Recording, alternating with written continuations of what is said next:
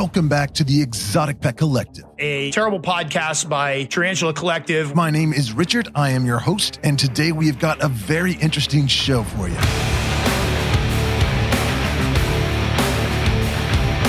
In fact, while listening back to this conversation while editing the podcast, I found it as interesting as I did when I was actually in the conversation. So I really think you're going to enjoy this. My guest today is Becky Hansis O'Neill. She is a PhD student in Missouri that's studying tarantulas, focusing mainly on their ability to learn, their memory, and their behaviors. It's a very fascinating conversation. I know you're really going to want to listen to this. If you're listening to the podcast on Spotify or Apple Podcast or anywhere that you get the audio versions, this is going to be just a normal season 3 of the podcast, nothing new.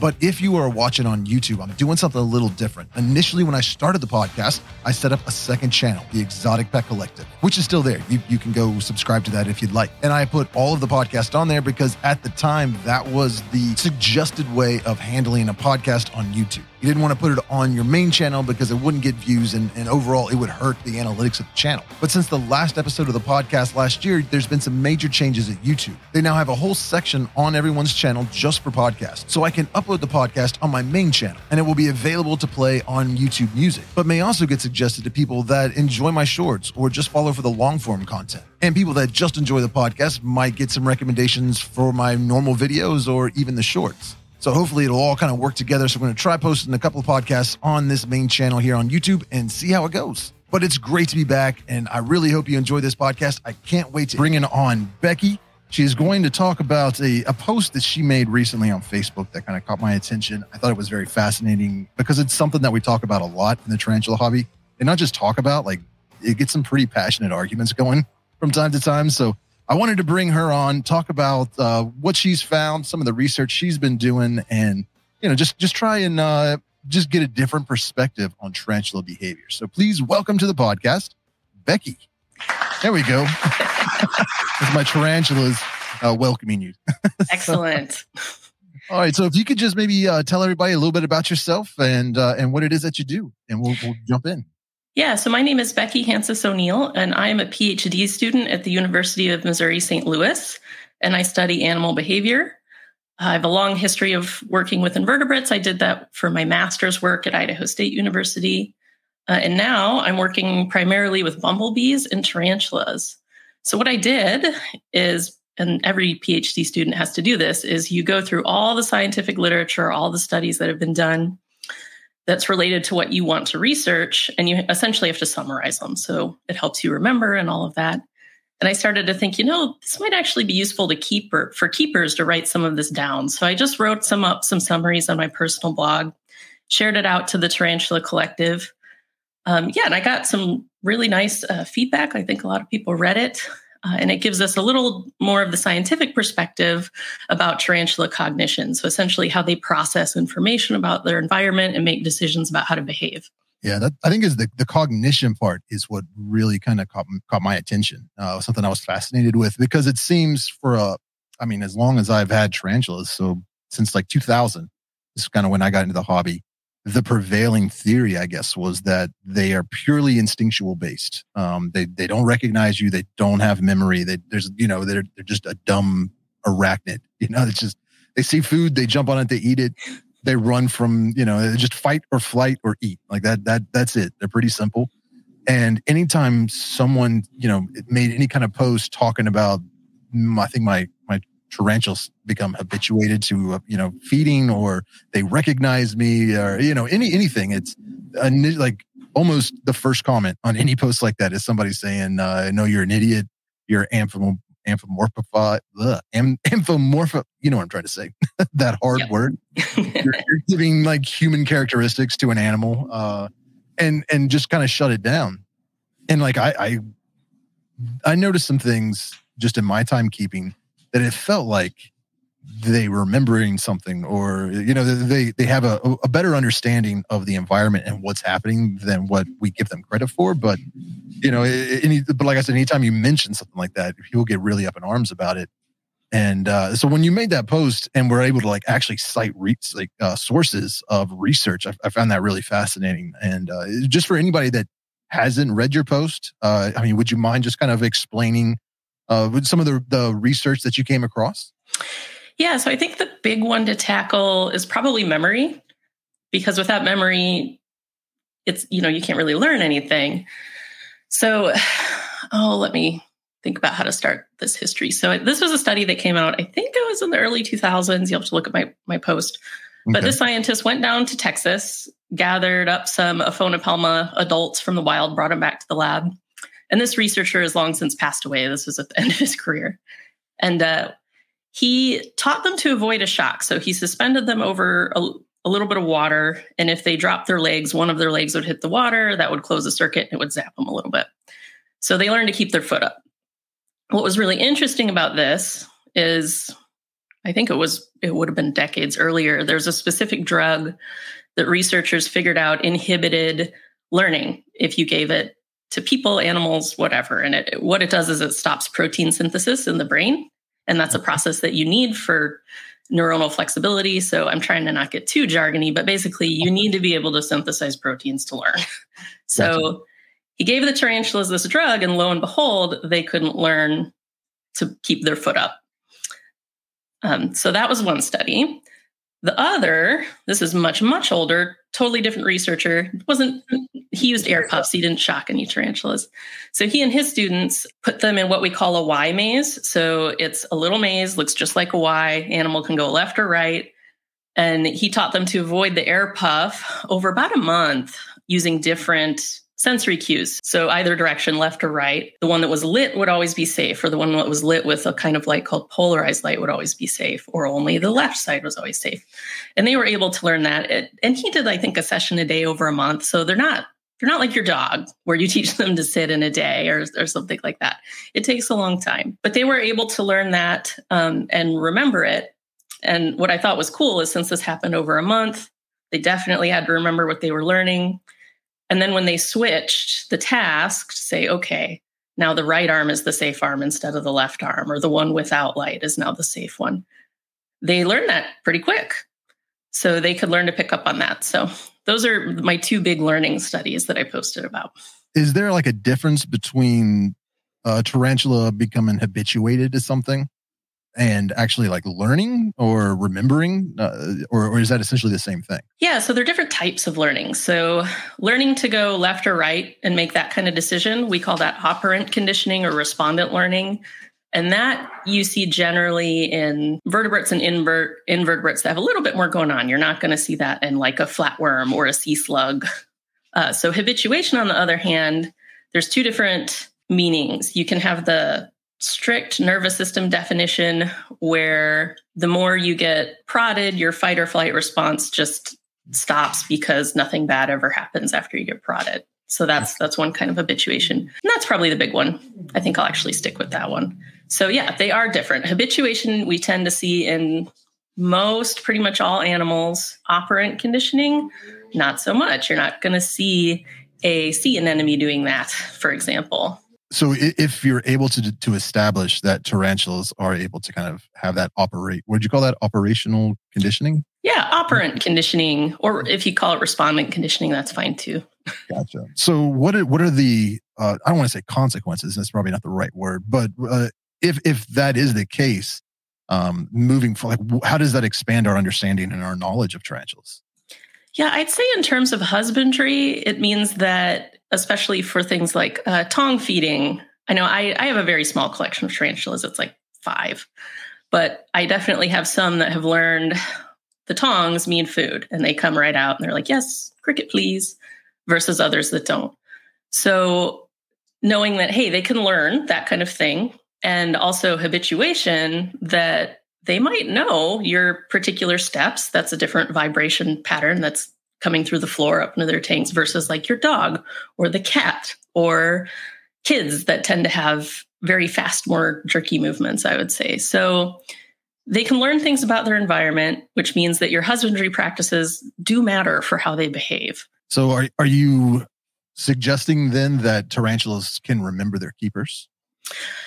Not exactly. And in the blog post, I get a little more specific about this. We don't really know what the world looks like or feels like to a tarantula. I have no idea what they think people are. So when a keeper comes up and you have this big looming face, what exactly can they see? What information can they get out of that? Unsure.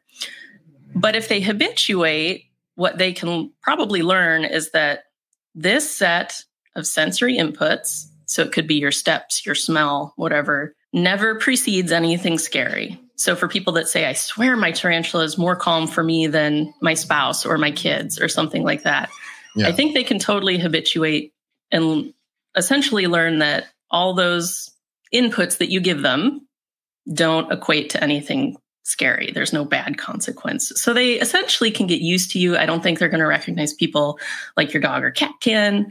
I'm just not sure their nervous systems are set up to do that. But people aren't crazy when they say my tarantula behaves this way with me and maybe not someone else. So it's not like they can see you and identify your face and know this is the person that feeds me and takes care of me, so they're not a threat. It's more of they just kind of get used to the vibrations that you produce. And it's not so much that they know who you are, they just know that you're not a danger. Am I following you? Yeah, I think that's a good way to describe it. And it's probably more than vibration. It's probably smell. It's probably lots of different things. But yeah, it's more like, okay, all this stuff that's happening in my world, nothing bad ever happens after this. Or, hey, I get food when this happens. So yeah we're talking about that. But one thing I found interesting is that it wasn't just that one study that you've mentioned. There were other studies that kind of came in from different angles. Would you mind talking a little bit about that? Sure. So there's one that I think, well, actually two that I think would also be super helpful for keepers that has less to do with their learning and more, can they get stressed out or not?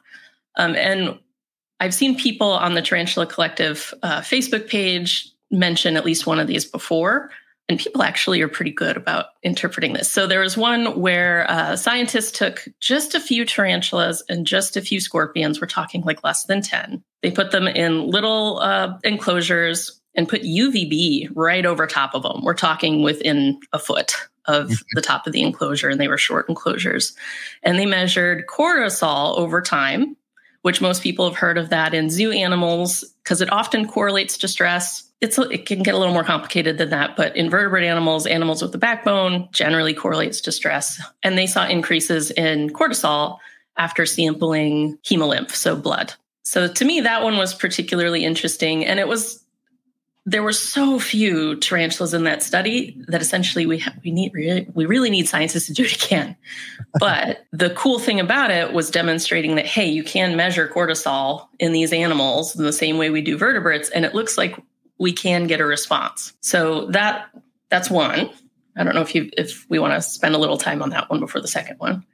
Did you have more to add? Like, I guess what I'm kind of confused about, I think, or maybe not confused, but what I wonder about is, one, why did they even decide to do that kind of experiment? And two, like, why they didn't follow through with more research.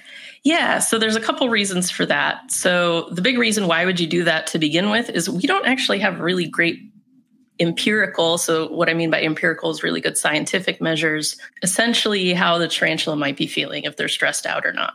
So seeing if we can do it the same way as vertebrates with cortisol, that's good. That's one more tool in the toolbox.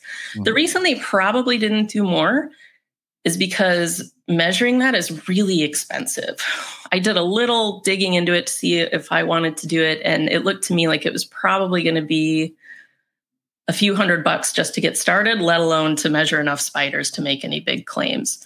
So it's a really expensive way to measure stress. And so essentially what that has taught us then is that when people say, you're the way that you have them set up is stressing them out, like the setup of their enclosure is causing them stress, or handling them is causing them stress. There's an actual physiological evidence to support that.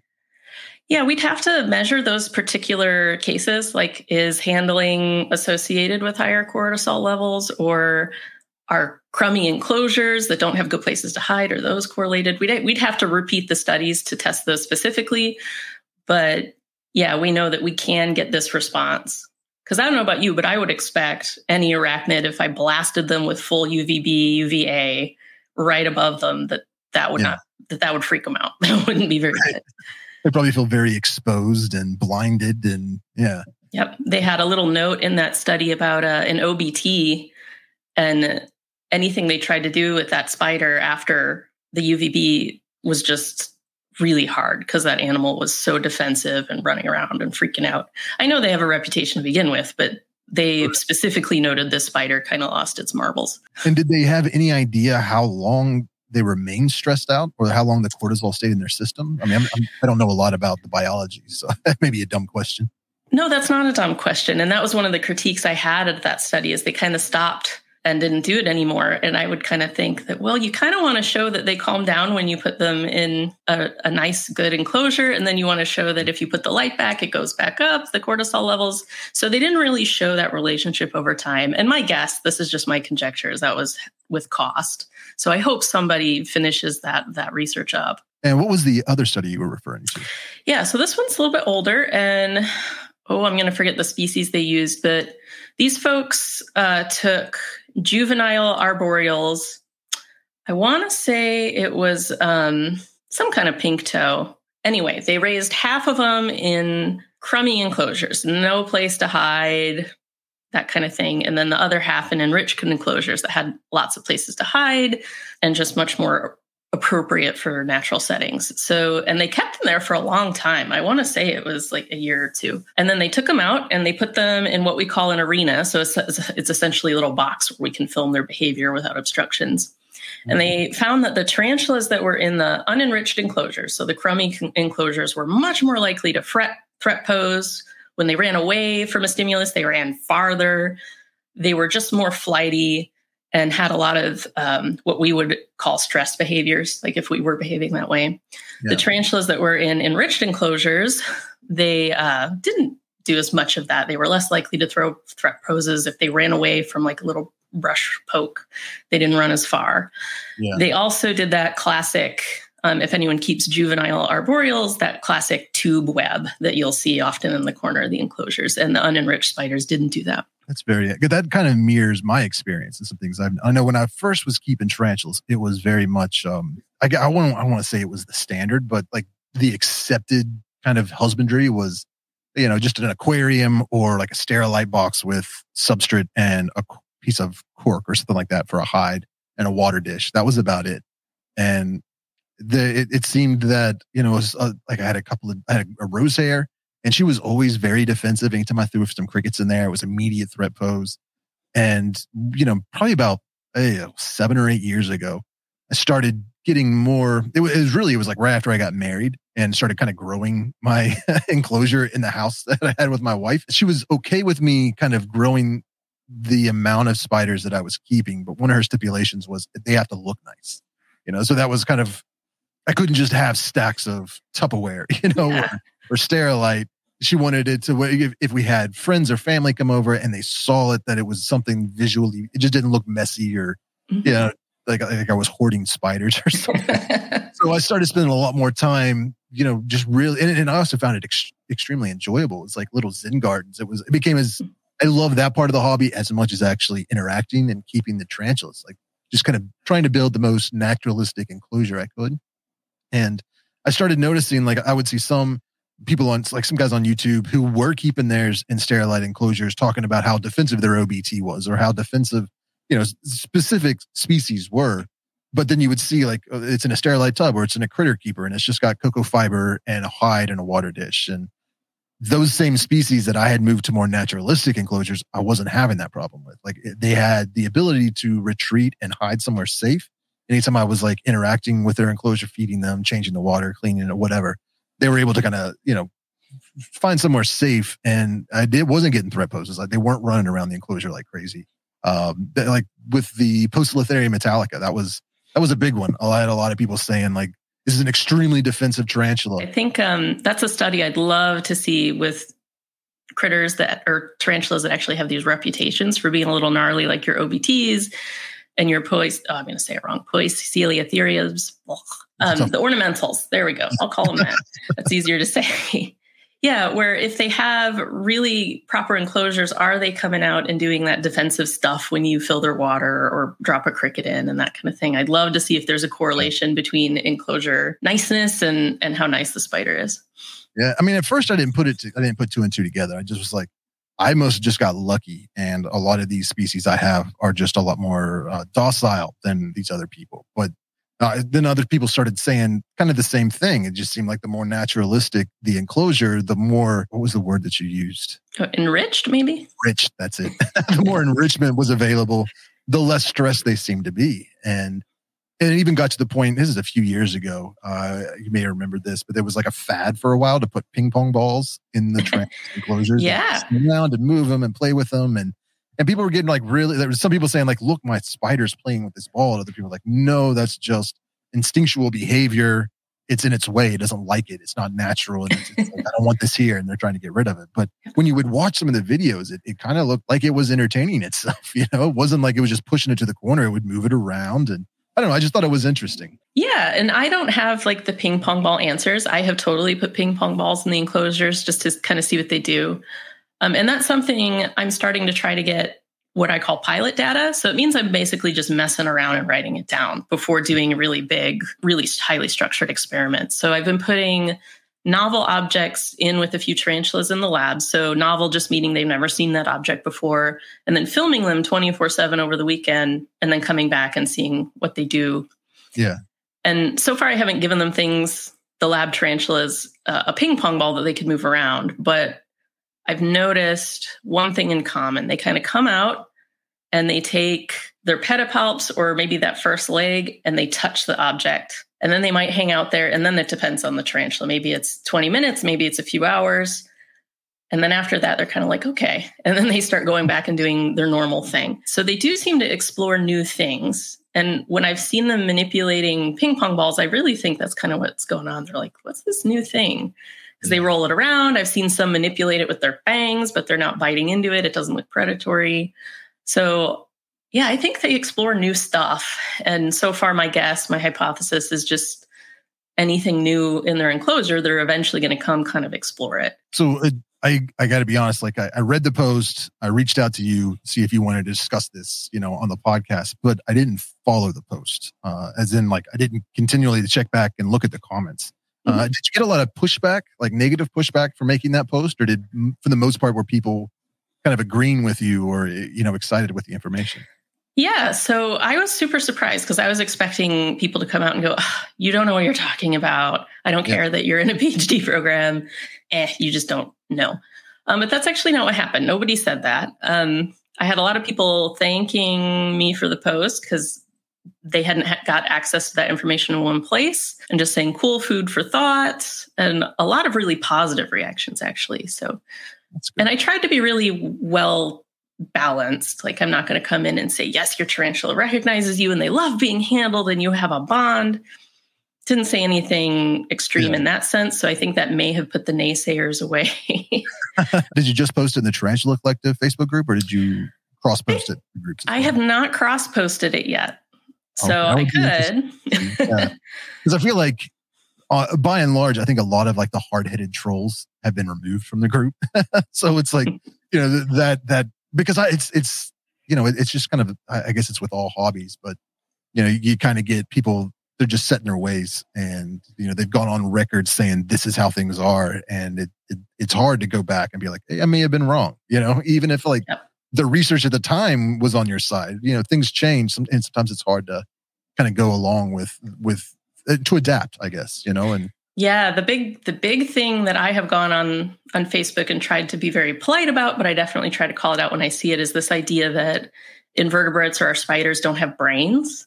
That's like a big myth that I see trolls kind of coming out with, and that people try to push.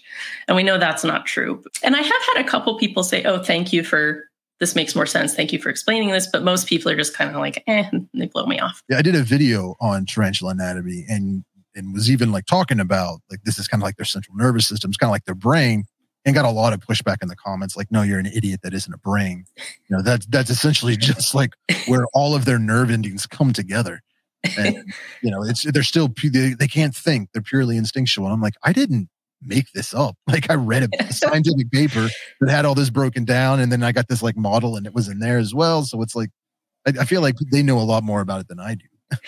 Yeah. And if you went to an animal behavior conference or an arachnology conference, the scientists aren't going to, I would be real surprised if anyone bothered you about calling it a brain.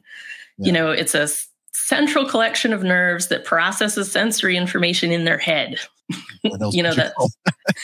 I mean, especially with some of the studies coming out recently with jumping spiders and the fact they can track eye movements while they're sleeping, essentially. And they're like, are they dreaming? Like, what's going on inside their brain? Like, I just find that stuff really fascinating because there's two parts really to it. Like, one, I just think it would be really cool, if our tarantulas were smarter or more aware than we initially thought they were. And I think that's what, like I was saying earlier, I think some people, just kind of, I don't want to call them like old heads, but people that have been in the hobby for 30 or 40 years or have been keeping tarantulas for a while, or just kind of were mentored by someone like that, they really kind of get sitting there with like, these are just dumb instinctual invertebrates and they're just going to have a flight or fight response. They're going to react to any kind of stimuli they may interpret as food. Beyond that, there's nothing any deeper than that. Like it's a very shallow existence. And I think a lot of people that have been keeping, especially for many years, they struggle with that, because it's kind of like, I have seen some habituation. I have seen some behavior that is not explained by that. And so, I think a lot of these people, I'm not going to call anyone out by name, but I've butted heads with some of them before in the past. And it's like, they kind of say, well, this one arachnologist told me this, or this one biologist told me this in like 1995, or it's in the Tarantula Keeper's Handbook, or, whatever. They have like that one thing that kind of backs them up. And it's like, yeah, but that was 25, 30 years ago. Like science has progressed since. There's been more research. There's been studies. There's been stuff that was already researched. We just weren't aware of it because it was, and on a bookshelf in some college library or something like, Totally. I mean, the internet's exploded since then. A lot more information's online. And it's a lot easier to access. So I think part of it's just pride. Like I've already made this video or this podcast or this blog post or stated this in some forum somewhere. So I got to stand behind my initial thought, and I think that's a chunk of it. But I also kind of think that there's also the ramifications if you do accept this as a fact that a lot of people aren't comfortable with having to deal with moving forward. For instance, since, I don't know, maybe a couple of years ago, it's kind of since I started noticing that my tarantulas were a lot more docile and essentially they were a lot more easier. It was easier for me to film them if I kept them in a more naturalistic enclosure. Like when I took them, I mean, I didn't know about this study you're referring to. That was just something I noticed. Like the ones that I have in basic enclosures give me a lot of threat poses and are bolty and difficult to film. But the ones that I have in these naturalistic style enclosures with a lot of plants and hides and a lot of places to web up, when I bring them out, they're a lot more chill and more docile and they walk around a little bit slower. And it just is no threat poses. It's just a much easier experience. So just based on that, I have started switching over. I mean, all of them now are all naturalistic enclosures. Even if it's just adding a couple of plants or like fake plants or something like that in there. I try to do something just more than just a water dish and a cork bark hide, and I've been seeing some success with that. And since I moved into this new studio and I have more room, I'm systematically kind of going through and switching everything, not just from naturalistic, but also kind of to like a bioactive type of enclosure. So getting out some of like the fake plastic plants and some of the, like just the random stuff. And not because I think, I just want to give them the most in kind of naturalistic environment as I can, as well as much enrichment as possible. Because I think it's the cool thing about real plants over fake plants. Like, they require light and, you got to take care of them and stuff like that. But they grow, they change, they move. You know what I mean? If that makes sense. So it's not like just this one thing that's going to get dirty and fade in the corner. Is going to be growing with the tarantula and it's not fast, but it does change, year from year, the way it's all kind of set up. And so, I mean, I've been, just slowly kind of getting stuff from the BioDude and stuff like that to kind of get these things set up. And I don't really worry about it so much for the spiderlings or the juveniles, but once they're an adult, like I want them to have the most naturalistic kind of environment that I can provide. And I've been getting a lot of pushback, like you're just wasting your money. Or, I mean, it goes from you're wasting your money and doing something that doesn't really matter to this is detrimental to the tarantula, And I think that a lot of the people that are pushing back on the ideas that you kind of presented with this, citing your sources with research and stuff, it's because they are keeping their tarantulas in sterilite containers, sometimes without even a hide. Like it'll just be the tarantula, some substrate, kind of like a lot of breeders do that, but I think there's a big difference between breeders and keepers. The breeders or taxonomists. Is that what they're called? Taxonomists? People that are just really into like the scientific difference in species and stuff. But yeah, like I think it's one thing for them to keep them in that kind of minimalist enclosure. But I think for people that are keeping them as pets, you want to give them the best possible life that you can and the best possible environment. And I think that if some of these keepers, like, they're keeping tarantulas as pets in sterilite, minimalistic tubs, if they accept the fact that these things are a little bit more intelligent than we think they are, then their entire husbandry needs to change. It will be hard. It'll just be some cognitive dissonance. Like, this thing needs enrichment and it will thrive in a more developed kind of environment. So how am I going to live with myself just keeping it, and so I think that's right. Part of the pushback, but that could just be my theory. I don't know. No, I could see that, especially if you have a really big collection. It could be kind of hard to say, oh, I need to overhaul this whole thing. Or yeah, especially if you go back and say, well, my weights are fine. If you weigh them, I know a lot. I have one spider. I definitely don't weigh her all the time because that's a risk to her. But if they're not dying, if you're able to breed them, on those welfare measures, maybe they're doing really well. But it's these really fussy things like stress that can be harder to measure or really expensive to measure, like we talked about, that make it, just harder, I think, to show people the hard evidence. Like if you move your whole collection in this direction, XYZ will be better. You mentioned weighing. Like I've weighed my geckos and I've weighed snakes. I've never found a need to weigh my tarantula. Like why do you weigh tarantulas? So there's a couple reasons. If I have a young one, sometimes I'm looking at growth, and I don't do this all the time. So for all the keepers out there, I'm not like weighing my tarantulas every week or anything like that. But, and I also like data. As a scientist, it's interesting to me to see weight gains over time, like after molts and that kind of thing. I haven't done it in a while, but yeah. So for me, it's just being a nerd. Okay. I was like, maybe I'm missing something here.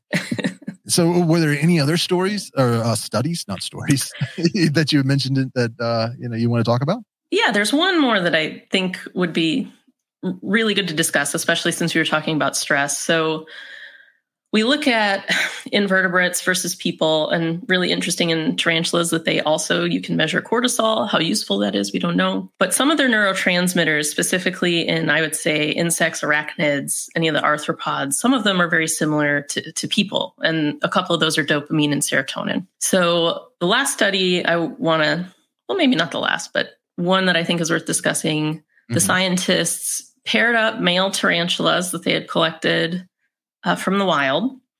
And anytime they fought, they would take those tarantulas back, euthanize them, and look at the amount of serotonin in their brains. Oh, geez. Yeah. So if the tarantulas fought at all, they had lower serotonin levels, and it was worse in the losers.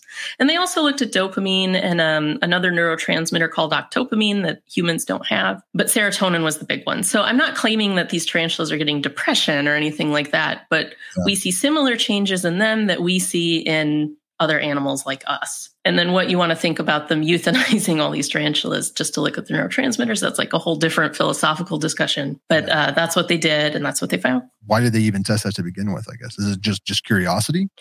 Yeah, so what I've noticed is looking just in animal behavior literatures, you get a lot of studies where people want to compare some new species where the study has never been done with other animals. So in this case, saying, hey, do tarantulas, maybe arachnids more generally, do they have similar responses to other animals with regard to serotonin? So it's basically understanding how that neurotransmitter works across all kinds of different animals and better understanding how it evolved. Like all this learning stuff, did that evolve very early in animals? Do we all have some of the same stuff as long as you're an animal? Or did it show up independently? Like serotonin being correlated with depressive states or mediating social interactions. Is that just in mammals or vertebrates, or is that just in arachnids? Did it pop up separate times? My guess is probably not. I think dopamine and serotonin functions in the brain are probably pretty old. Yeah, I've had a few other, doctoral candidates or students on, as well as a few professors. And the reoccurring theme is there's just a severe lack of research on tarantulas. And I'm always curious as why do you think that is? Like, why aren't they studied as much as other animals, or even why aren't studied as much as other arachnids? I think it's say I wanted to study this in wolf spiders. I could go get all the wolf spiders I needed in a weekend and bring them in the lab, or if I went out into the field, very easy to find. Same with jumpers, especially now that jumpers are going through more captive breeding programs as popularity is with pets. I imagine we'll see them more often as well.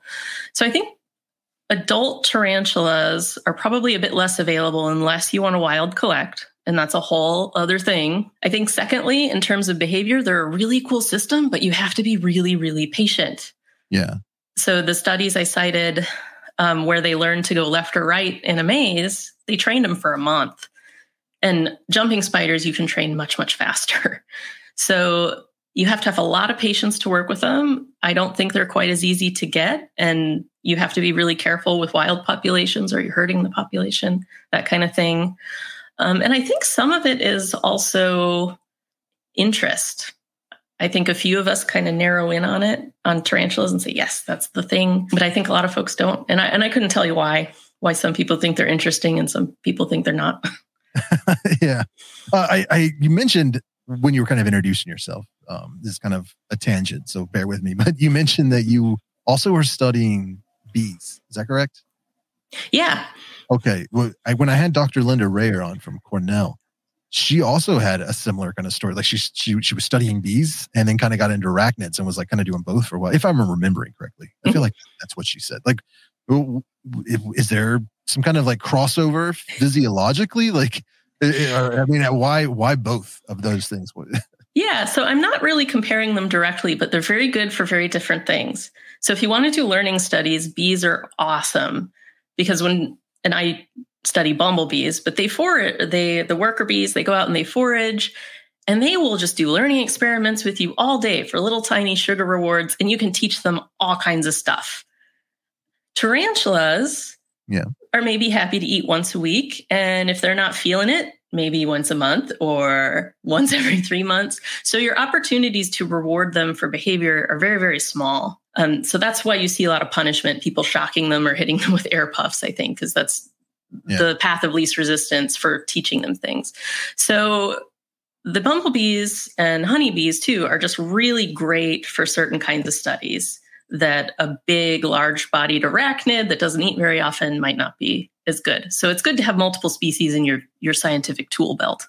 Now, this may be, I feel like most of my questions are dumb questions, but is there any way, or has there been in the past, or like, especially when you were kind of going through all this research that was done previously, I mean, has anyone ever put a tarantula in, I don't even know what the right, like an MRI or a CAT scan type of thing, and like got images of them internally while they're still alive? Or kind of like they do with monkeys, and they'll kind of put those things on their head to kind of like track brain activity and stuff like that. I mean, is it possible to do something like that with a tarantula, or is the only way to kind of see what's going on to euthanize them and do an autopsy or whatever?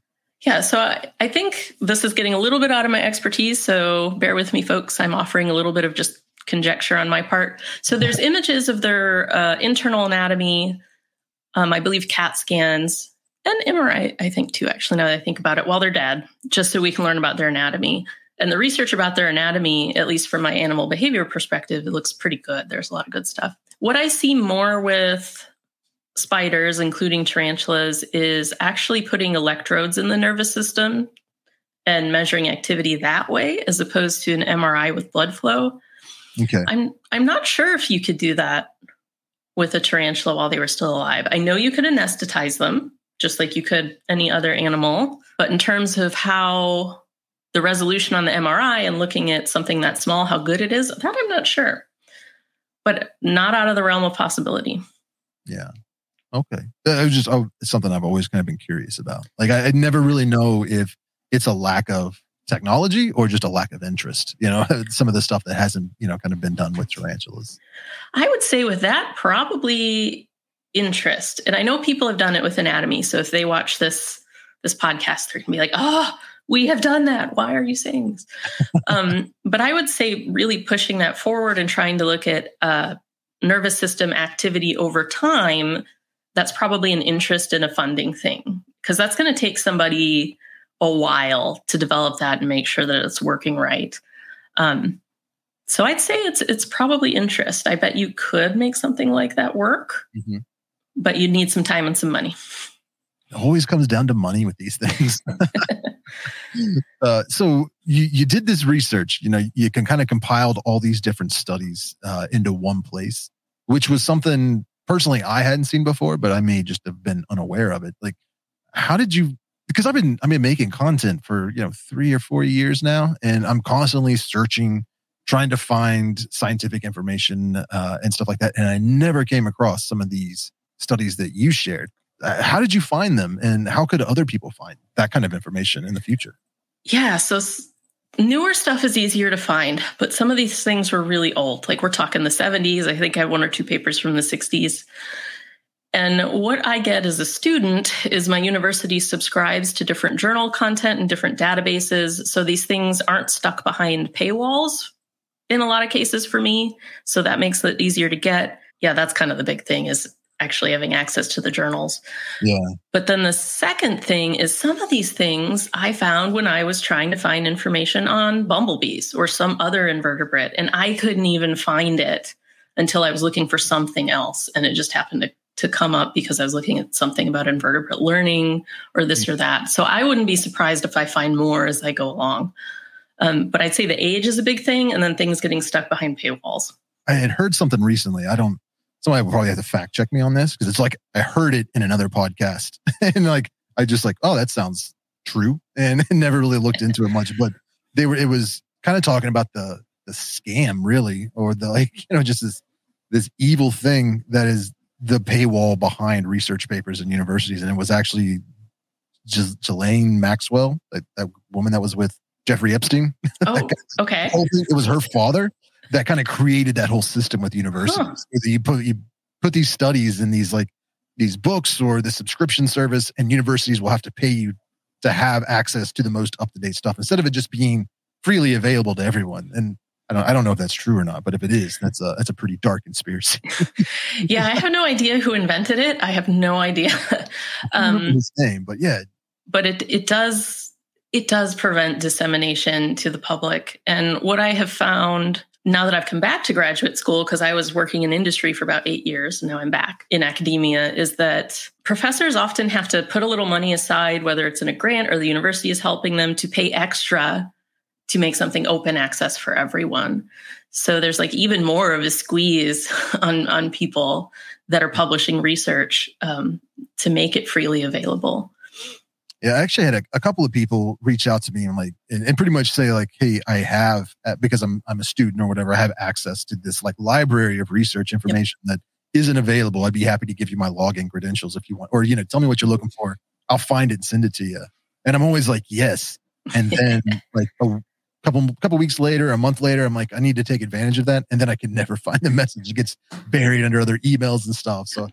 Is it possible do you have to be a student at a university to get access to that information, or can anybody subscribe and get access? So there's a couple things that anybody can subscribe to these publishers, but it's often prohibitively expensive. It's not worth it. But there's a couple things you can do. So if you hop onto Google Scholar, so if you just punch Google Scholar into Google, it'll switch you to the Scholar page, and you start looking for information you want. It can often scrape the internet and find you some free versions of things to get. You can also, if you find a study and all you can see is just the abstract summary, but it lists all the authors, often you can directly email one of the authors. Usually their emails are right there, and say, hey, I'd really like a copy of this, and they can give it to you. And I looked at that on Twitter. Someone would post a link to some paper that had published, but I couldn't see it, and I would just leave a comment or send them a message, and they'd be like, oh, here you go. And they would just send me a PDF that I could see it. I was like, oh, nice. Well, and I don't know how familiar you might be with torrenting and that kind of thing to get free. Well, it's illegal, but to get pirated content. So there are services like that for academic papers. Given my status as a student, I'm not going to give all the instructions for that on this podcast, but there are some other ways. Yeah, I will refer. I don't want to get you in trouble. I think there was another podcast a couple of years ago with someone at a university, and they mentioned it, and then was like, hey, I need you to edit that out. It might get in trouble. So yeah, and it's out there. You can find it. But yeah, it is a little illegal, I guess. But I mean, so was Napster, and that didn't stop me. I don't know. So what is it that you're hoping to learn, or why are you doing this research? Yeah, so I'm really interested in a couple things. So I'm really interested in evolution and how nervous systems evolve. So that's one. But the other is I'm interested in animal welfare research. And it's not because I'm like a vegan card-carrying PETA member or anything like that. It's because it's interesting to me that I can look at something like a spider or a fish that looks very different from a person and have less empathy. And I've always thought, well, why is that? Yeah. Because the evidence isn't just like we shouldn't anthropomorphize animals, we shouldn't do the opposite either and assume that they have no capacity for suffering or no feeling.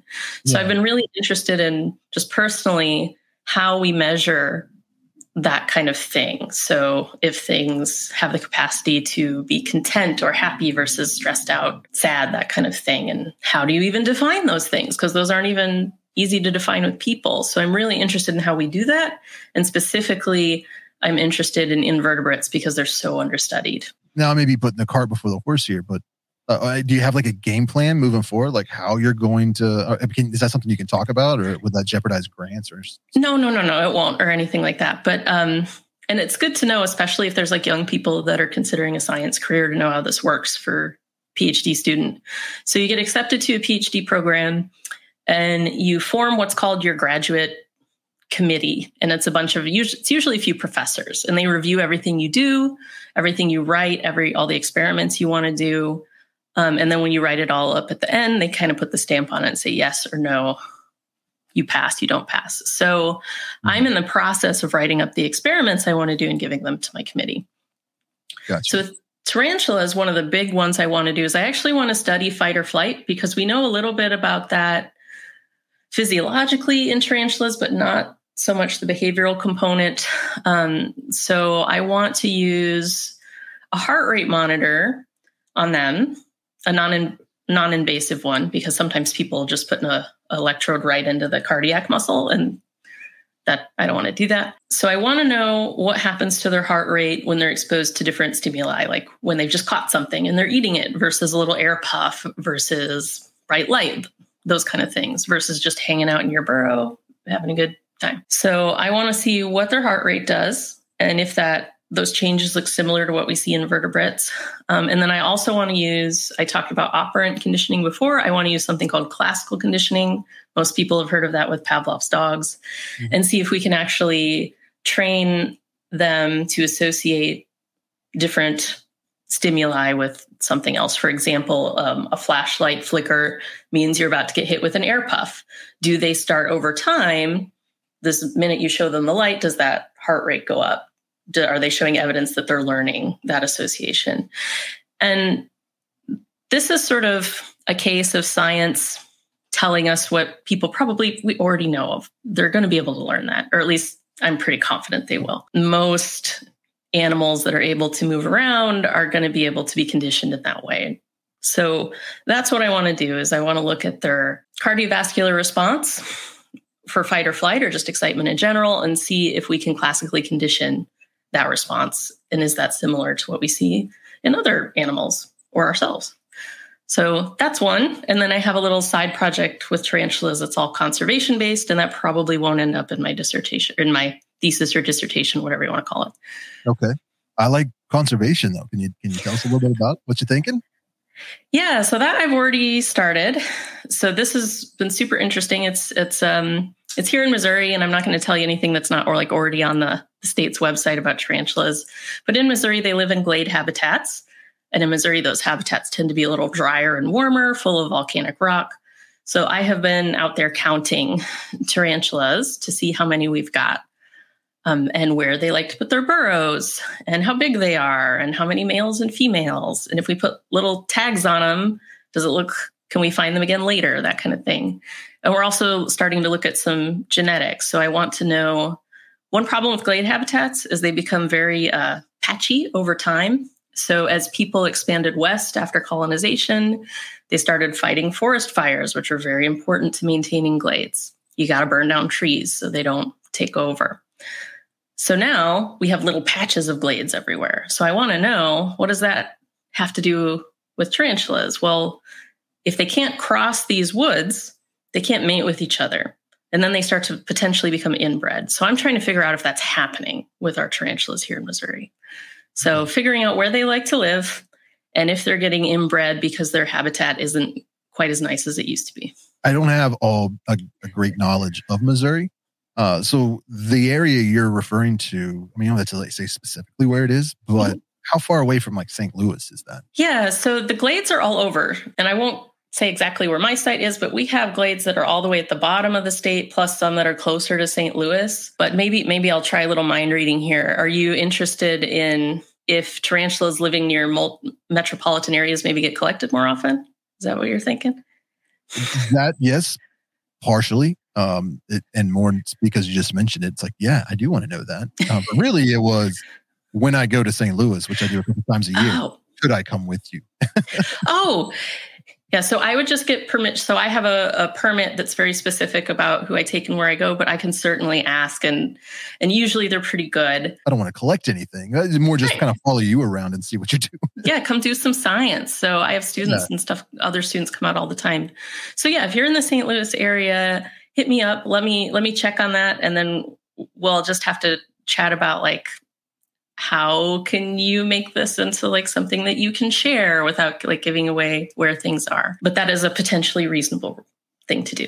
So, yeah. Because I think that I have had experienced this for many years, but there seems to be this divide between pet keepers and the scientific community, you know, like researchers and stuff like that. And it's almost, it just kind of feels like for the most part, they don't like the hobby for a myriad of reasons. Some of them are very valid, you know, like the pet industry can be detrimental to wild individuals. You know, there's a lot of wild caught specimens that are you know, smuggled out of countries and stuff like that, and it can be you know, disastrous for, you know, some colonies in especially places like Thailand and Sri Lanka and places like we're seeing both like a double whammy. There's habitat destruction from urban sprawl, but then there's also overcollection and illegal collection. So it's like, you know, when both of those factors are working together, it's really easy to decimate a population and make them endangered or just extinct. So I understand that.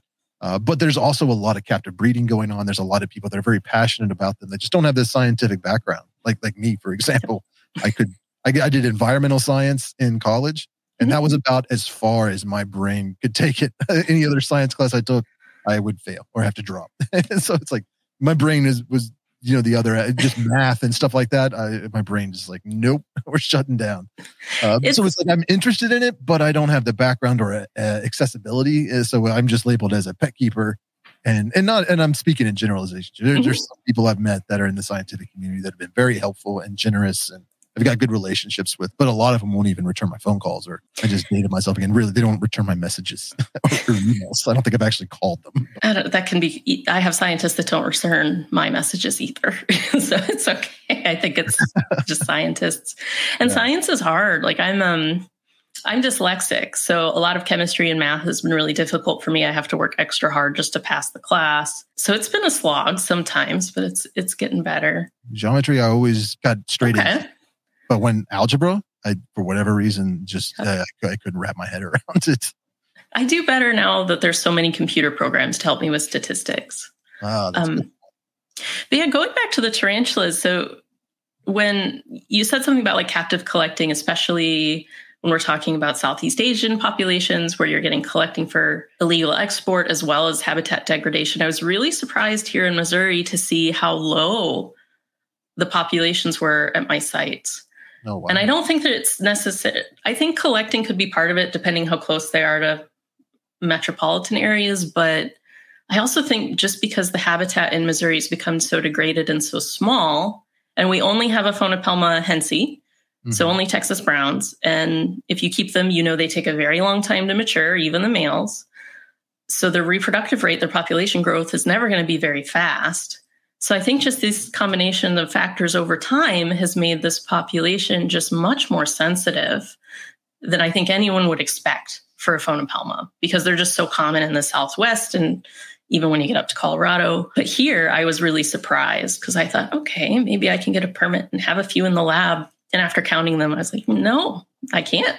Oh, wow. Not for this group. So that really surprised me. Yeah, I did a video on the Hinsey and mentioned that they were in Missouri, and the comments were just full of people like, I've lived in Missouri my entire life. I've never seen one.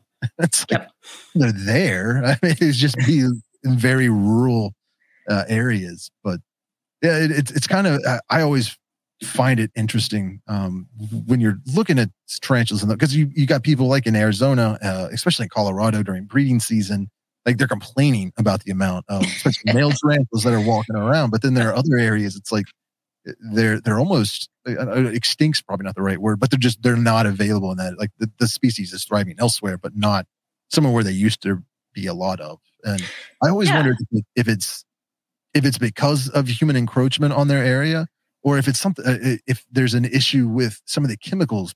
Like St. Louis is a big city. There's probably a lot of carbon emissions from just factories and cars and stuff like that, but also a lot of people using insecticides and pesticides and stuff on crops and totally on the side of the road.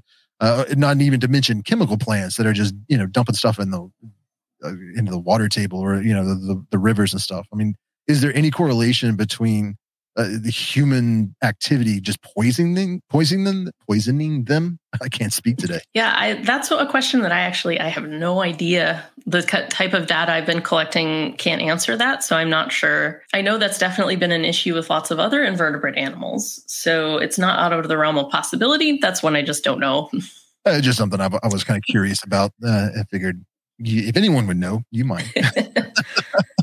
But what can someone like me or somebody listening to this podcast that loves tarantulas and is very interested in tarantula behavior, like, is there anything they can do with the tarantulas in their own care that isn't going to be detrimental to them, to kind of maybe do their own experiments to see if they can elicit some kind of behavioral response from their tarantula? Yeah, so one of the big things people can do, and right now there isn't like a nice central place to say, here's my tarantula data, is say you want to give them a ping pong ball and you've never done that before. And I know some folks have safety concerns like, what if they get their fangs stuck? I've never seen that happen, but I know I'm just being forthcoming that people do have these safety concerns. But let's say you do give them a ping pong ball. If you have a Ring camera or something else that could just film them all day, that would be really good to be able to see what they do with this object they've never seen before. And you having data where you can go back and film it. The other might be filming feeding sessions over and over, especially if you get a new tarantula. So you can see what they're doing over time and you have that record. So filming, I'd say, is one of the big ways if you want to take data personally about your tarantula. I've thought about trying to start some kind of central repository where keepers could put information, but that is a really big project. That's not a small thing, especially with a massive amount of video data like that. But I would say for you personally, video is really, really good, especially if you're doing something new and looking at videos over a long period of time. Or just making notes. Maybe you don't have a good video set up to do that. Just say, what did your tarantula do when you toss the cricket in that time? Or what happens when you do a dubia instead of a cricket, that kind of thing. So you can make your own notes. It's just be consistent and do it over a long period of time. Yeah, it was something I noticed with talking with some other people in the scientific community, asking them a similar question, like, what can I do as a keeper? Like, because I've noticed, you can't blame people in science for not being excited about people keeping them as pets. Like, I understand where they're coming from. I think that a lot of their opinion is based on misconceptions. That we just, are a bunch of goth kids in our basement listen to heavy metal and want to keep a tarantula because it looks cool. That may have been the case for a while, but I feel like now it's just kind of a negative stereotype. Most people that I know keeping tarantulas are, they're very responsible. They're contributing members of society that, have kids and you would see them and they just look like a normal person. You wouldn't think they'd have 10 tarantulas on a shelf at home, but they're fascinated by them and they want to help. And I kind of got the feeling from some of the conversations I've had that it's on us to kind of reach across the aisle, so to speak, with the scientific community and kind of show them like, look, we're not just interested in getting them as many as we can as cheap as possible and pulling them out of the wild. Like we want to be part of captive breeding, and we want to be part of conservation, and we want to do what we can to help with scientific research. And I know I was working with, I don't even think I can still say who it was because I had to sign an NDA, but it was a zoo in the US where I would send them my male tarantulas that I wasn't going to breed so they could do their research on them. And, you know, they had offered to pay me, and I was, and I mean, I could have definitely used the money, but I was like, I don't want to take the money away from your research. Like, I want this to be like an olive branch, somebody from the pet hobby, so to speak, helping out somebody in the scientific community. And they were very, you know, we established a good relationship, but then COVID happened and we kind of lost contact, and I haven't spoken to them since. But I'm very interested to see what came out of that, and encourage other people to kind of do things like that. You know, some people they've told me they're sending molts to different students or universities for like DNA testing and stuff like that. Some people have been sending dead specimens or even just, alive, like just tarantulas that, especially male tarantulas that, that have molted, and sending them for research. So I thought it would be cool.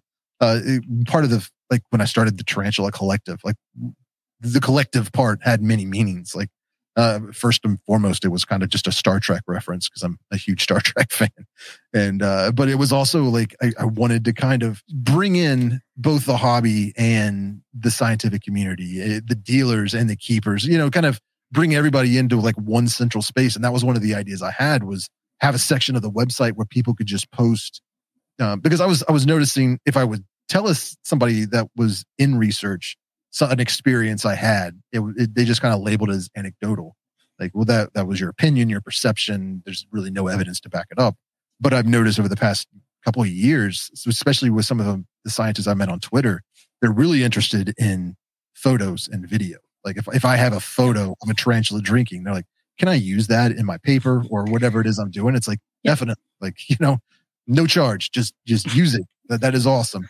At the American Arachnid Society, I believe, I had sent some photos for them to use in something they were doing. But it's like, I feel like we have a huge source of data, at least, with a bunch of people keeping them, doting over them, watching them all the time. If we could document some of this behavior and have it posted somewhere, then maybe that would be beneficial to people in research. Or it really would. So like I've been talking about the Texas browns that I've been measuring.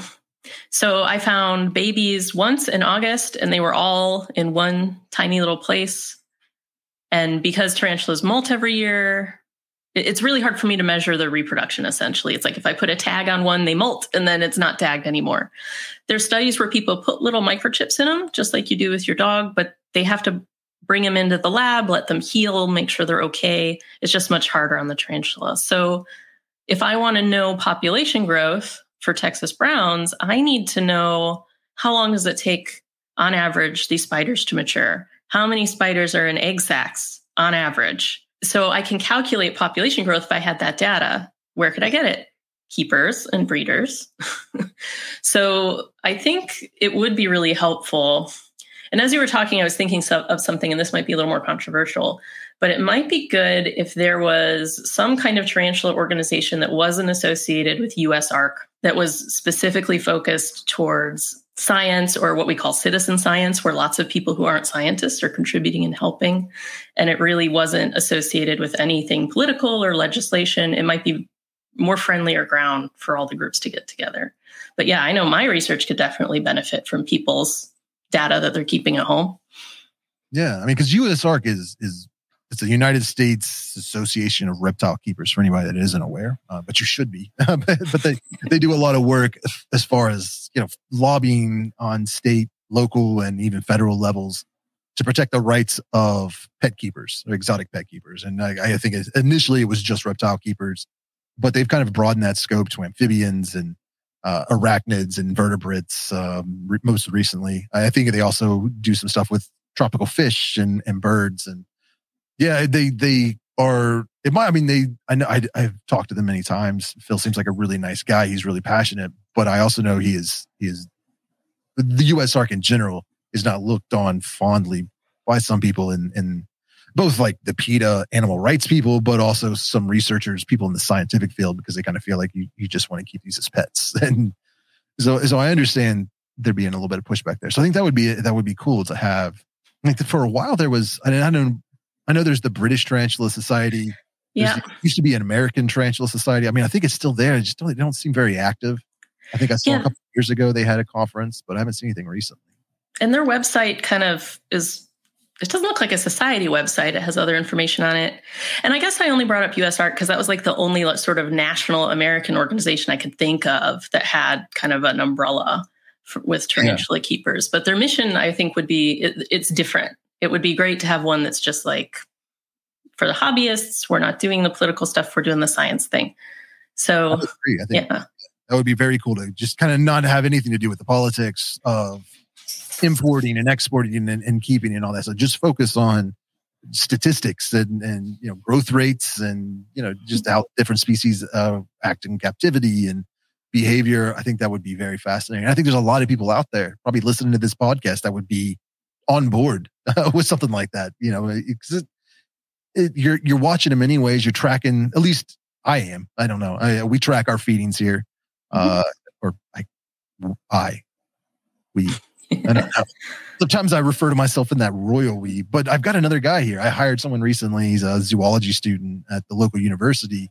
Nice. And he helps me just kind of maintain. He helps me with feeding and watering, but it's fascinating because he has a completely different outlook on it than I do. We both have a passion for reptiles and arachnids, and his main thing, I guess, because of just what classes he's taken, it seems. I should have him on the podcast and let him talk about it. But he focuses more on reptiles, but he's really interested in arachnids. So it was kind of like a nice crossover. Like he could get experience because I know part of his zoology degree, like what he was telling me, is that he has to go, like he has classes that are just taking care of large collections. So this was like a good way for him to do that, but with arachnids, not reptiles. And we've got a small local zoo here he works at as well. But it's nice because I can share with him everything I've learned over the past couple of decades. But he also has knowledge of things that I'm completely unaware of that he's learned in school. He's learned from working at zoos and with some of these professors, and could kind of give me some information. So it's a cool little thing we got working on. So now when I say we, I'm referring to Zach. So I wish awesome. I wish I could have him here every day. Like just quit all your other jobs and just work for me, but not there yet. Can't quite afford that. I would have loved that when I was an undergraduate. That sounds great.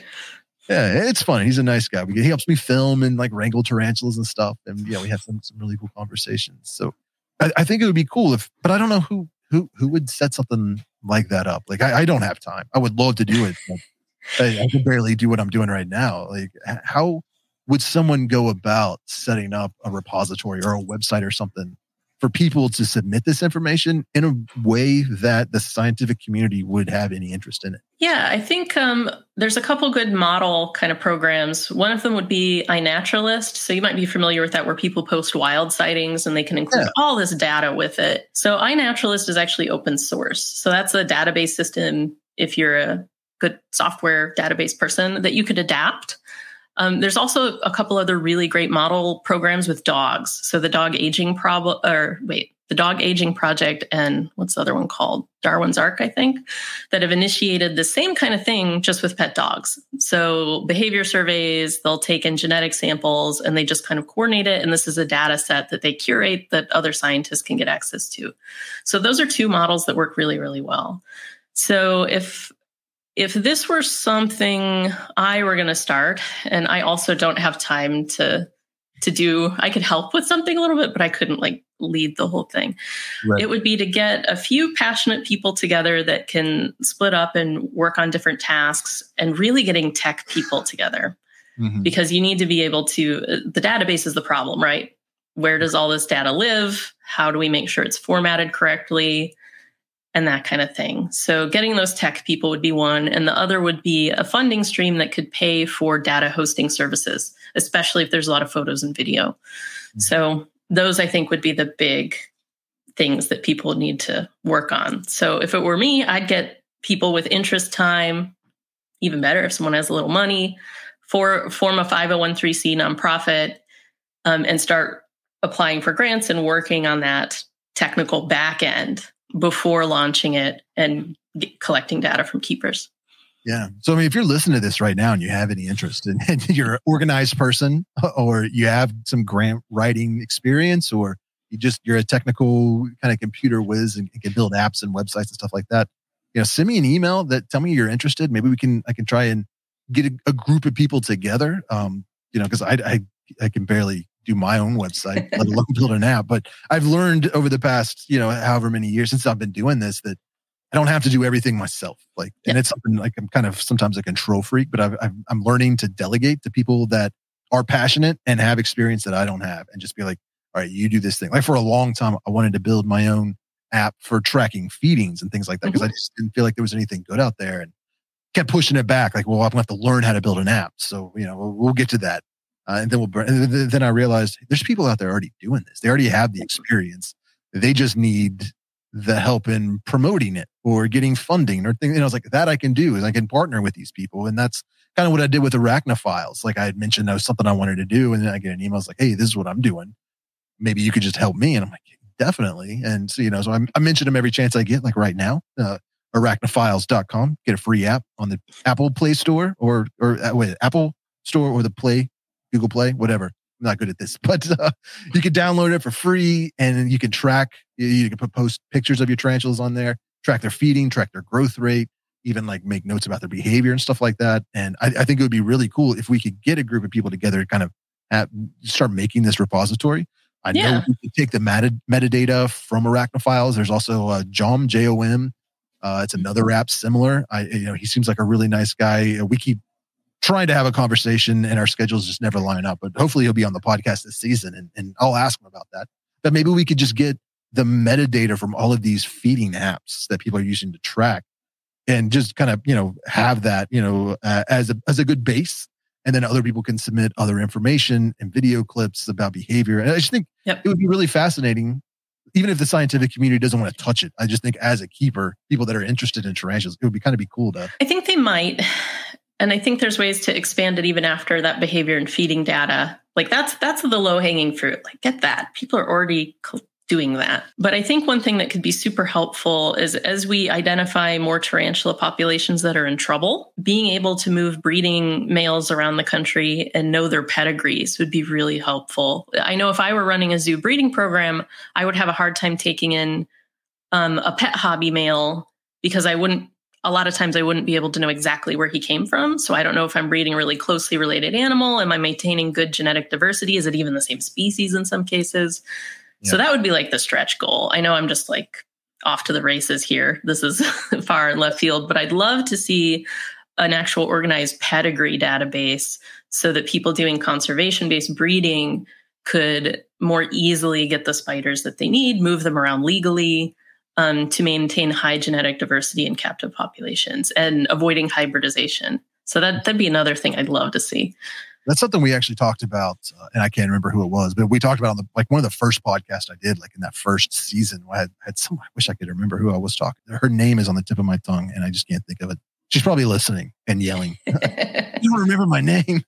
A very, very fascinating young lady, but I believe that was who I was talking to when we were discussing the issue with hybridization in the pet hobby, and how, like I've got some Poecilotherias back here, like the ornata. It's an endangered species. It wasn't when I got it as a spiderling, however many years ago, but it's like I had it for a few years, and then it got moved over on that ESA list, and I kind of felt guilty, like, if that makes sense. Like, I am keeping this thing as a pet. It's a full-grown female. She looks great, and she's endangered. Like, her species is endangered.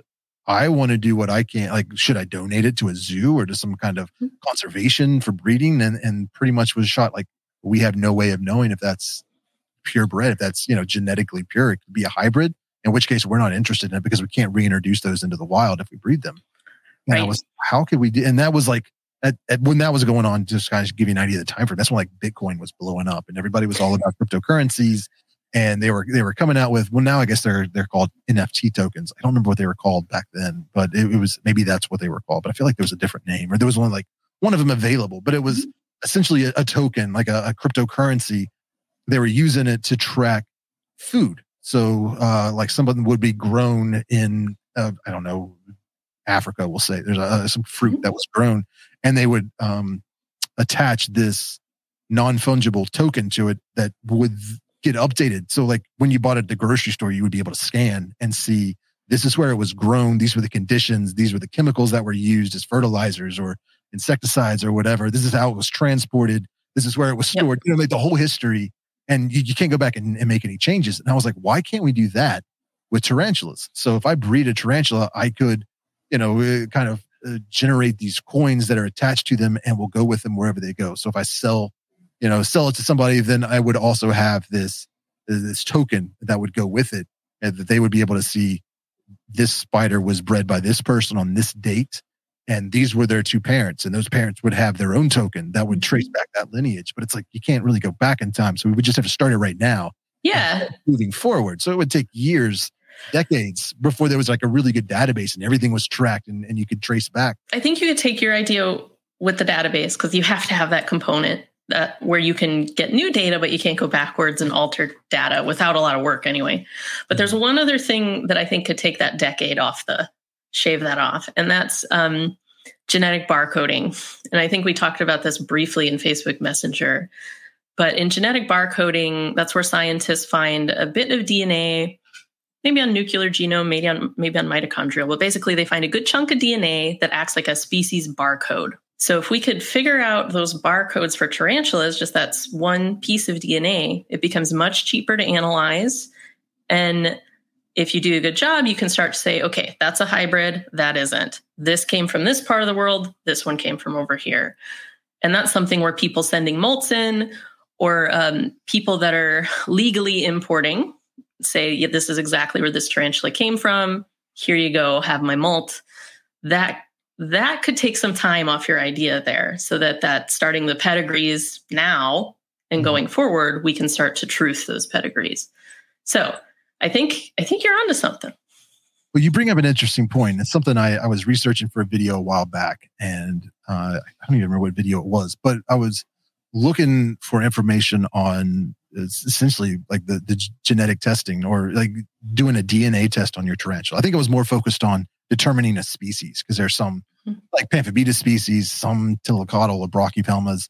They look very similar, like the Homorii and the Smithy, or there's all these different Pamphibeta species that are almost locale. Like that's how they're differentiated between, more so than any kind of genetic, or I'm like, is this what species is this? And they're like, I don't know, wherever. Yeah. I can't tell just by looking at it, or even really good photos. Like it all depends on where it was collected and what it was sold to you as.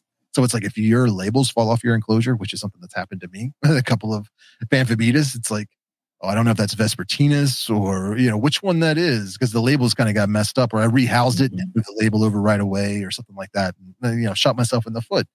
But it's like, and when I was looking at the DNA testing, some of them, and this was like, I don't know how long ago this was, so it may have changed, but they were, one, it was expensive, and two, a lot of the only way they could get really good DNA is from a deceased specimen. Like they weren't able to pull enough DNA from a molt. Is that still the case? Or, has that? So I am about to find out. So the genetic studies I found before for wild spiders, they basically would go out in the wild, catch them, and they would pull off a foot. And then the genetics they were doing on that foot were, you didn't need a lot of great DNA. You could deal with a smaller sample. So I am working to see if I can first replicate that, but then get a whole, and this is going to sound like genetic gibberish, but a whole mitochondrial genome. That's the second thing I'd like to do, is to see if I can use molts to get that. I think your captive tarantulas, you're going to have better luck, because you can get a molt right after it's fresh and you can throw it in the freezer. So the DNA doesn't have as much time to degrade. So it's going to be challenging. I might not be able to do it, but I'm really hopeful, so that, like you said, we're not waiting for tarantulas to die, and also we're not pulling off their toes. Yeah. Obviously, if they are kept nicely, they can molt and be fine after losing a toe, but I would just as well avoid doing that. So I am about to find out. So we actually were incubating, me and some other students, some molts last night, trying to get the DNA out of them. I have another student that's probably processing some right now as we speak, and I'm going to go see later how much DNA we got out of there. But then comes like quality control. Cool, we got DNA. Is it actually good enough to do the things we want to do? So yeah, you were worried about dumb questions. That's a very smart question. Is this molt DNA good enough to do this? Like, I think it would be cool if we had like a 23andMe or like an Ancestry.com situation with tarantulas where I could, as soon as it molts, I could take that, ship it off to somebody and they could, be like, well, this is the exact species that we think it is. Or even more like, you could trace back, well, that it came from this specific area based on, but I mean, I'm not a scientist, so I don't know how specific DNA would get between species, but yeah, like from a lot of the research that I've done, especially I think it was when I was researching the Grammostola pulchra. I think that was the video where I ran into this because they were having issues breeding pulchras in captivity, and then somebody kind of had the realization. Well, some of them were collected in Brazil, and some were collected in Argentina, and some were collected in Chile. I think those are the three countries. Like, and their location is like where those three countries meet, and they're separated by rivers. So even though they look identical over thousands or hundreds of thousands or millions of years, they were separated for a long enough time to develop genetically different enough they couldn't crossbreed. Right. If that makes sense. Or at least that's the theory. Yeah. No, that's totally following all my ecology and evolution classes. That's a thing that can happen.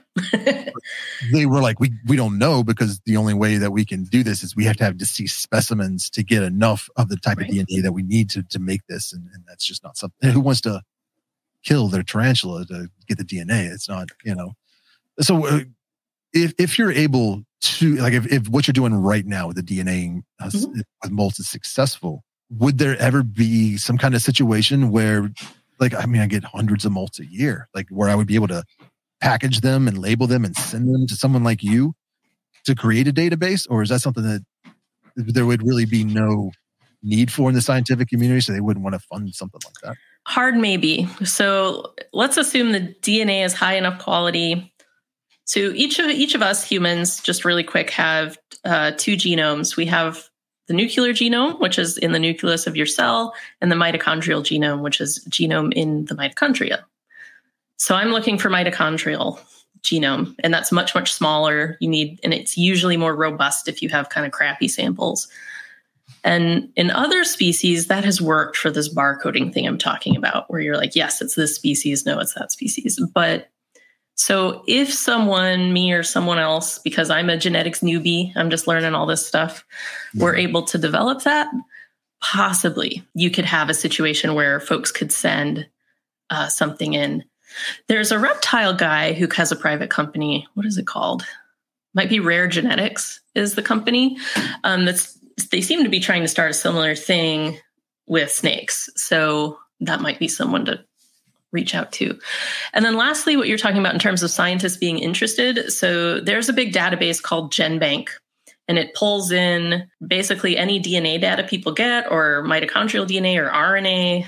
They all dump it in this database, and it connects, I think, American databases, European, and then maybe Japan. And I'm sure there's others. So if I left a country out, I'm sorry. Or a whole region of the world out, I'm sorry. But everyone dumps it in there. So I can go find some tarantula DNA and get the sequences and download them and do analyses and things. So that infrastructure already exists. Are you saying maybe sometime in the future there will be an opportunity for people to submit these things for testing? Possible. Or donate them, I guess, kind of? It's possible. It depends if you had someone with the interest. Again, the money. It's always going to come back to the money. To be able to start maintaining that kind of database, or an organization could do it, because there's private DNA sequencing companies that might be willing to lend a hand, provided you had some funding. Say, here's our goal. Do you think you can do it with these tissues samples? And they can try. So I think it's within the realm of possibility. You're just going to have the right people, the right time, and the right amount of money. Yeah. I mean, that's something I've kind of found is frustrating to deal with any community, really, but particularly the tarantula community. It kind of seems like we've got a lot of passion for the spiders. We want to give them the best possible life. We want to learn about as much as we can from them. But when it comes to money, Would I want to spend my dollar on research and, developing knowledge for future generations to benefit tarantulas on a whole? Or would I want to use that money to buy a new tarantula? People always want to buy the new tarantula, So, I mean, I'm not saying, not judging anybody, because I could be the same way. But it's like, it's frustrating. It's like when it comes down to just money, it's like, well, that's a pretty serious roadblock, because people don't want to separate with their hard-earned money, especially when they could spend that to get the new tarantula they want, or some new enclosure, or buy food, for family. It's the way dog people do it is they have, I don't know if you're into dogs or dog breeding, but they have breed clubs, and people pay dues to be in the club. And then some of the club dues or any events they put on, a percentage of that goes back into a fund, and they will fund research, especially genetic health research for different dog breeds. So I don't know if there's like a club model that could work. What do you think? Yeah, I think that would be pretty cool. There was years ago, a couple years, 3 years, I don't know. My time frame since COVID has been so screwy. It could have been a couple of years ago, and it could have been 6 years ago. I don't know. But it was the Tarantula Keepers Coalition that they kind of put together. And that was one of the things they were wanting to buy some land in Sri Lanka to kind of turn into a conservation area.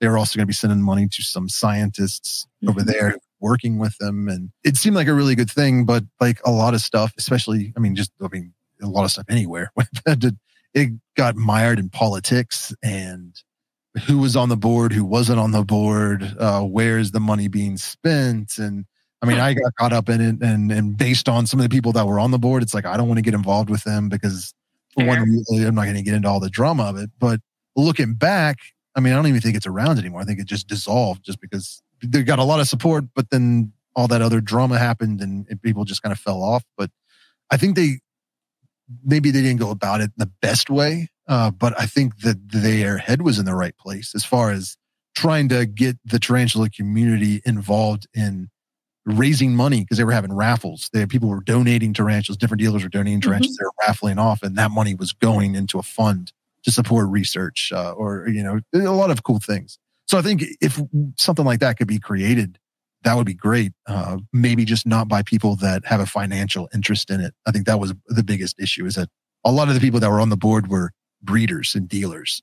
So it was kind of like, I think it would be better if there were a lot more people that didn't financially rely on it. Like even me, I have a financial stake in the tarantula hobby. So maybe I wouldn't even be the best person to do that. But somebody that, could stand there and be like, I'm not doing this to make money or to better my own business in any way, I think would be a lot more effective and probably not fall victim to some of the politics that can get involved.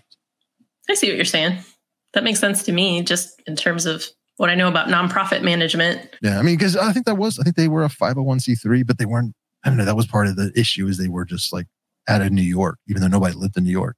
It wasn't like a federally. It was a 501c3 in that state. It wasn't like federally recognized or something. So some people are like, it's a scam, but I don't know. I don't know much about that kind of stuff. But I think it'd be a very cool idea if somebody else could pick up that banner that didn't have a financial interest in that. Because even for me, like it would sway my opinions on stuff. So I think somebody that's a little more. Yeah, I don't even know the right word. I don't know who. I think it'd be something that needs to be done. I just don't know who would be the best to do that, I guess. Yeah, someone that doesn't have a conflict of interest. Mm-hmm. You come to mind. I think you would. You both. Yeah.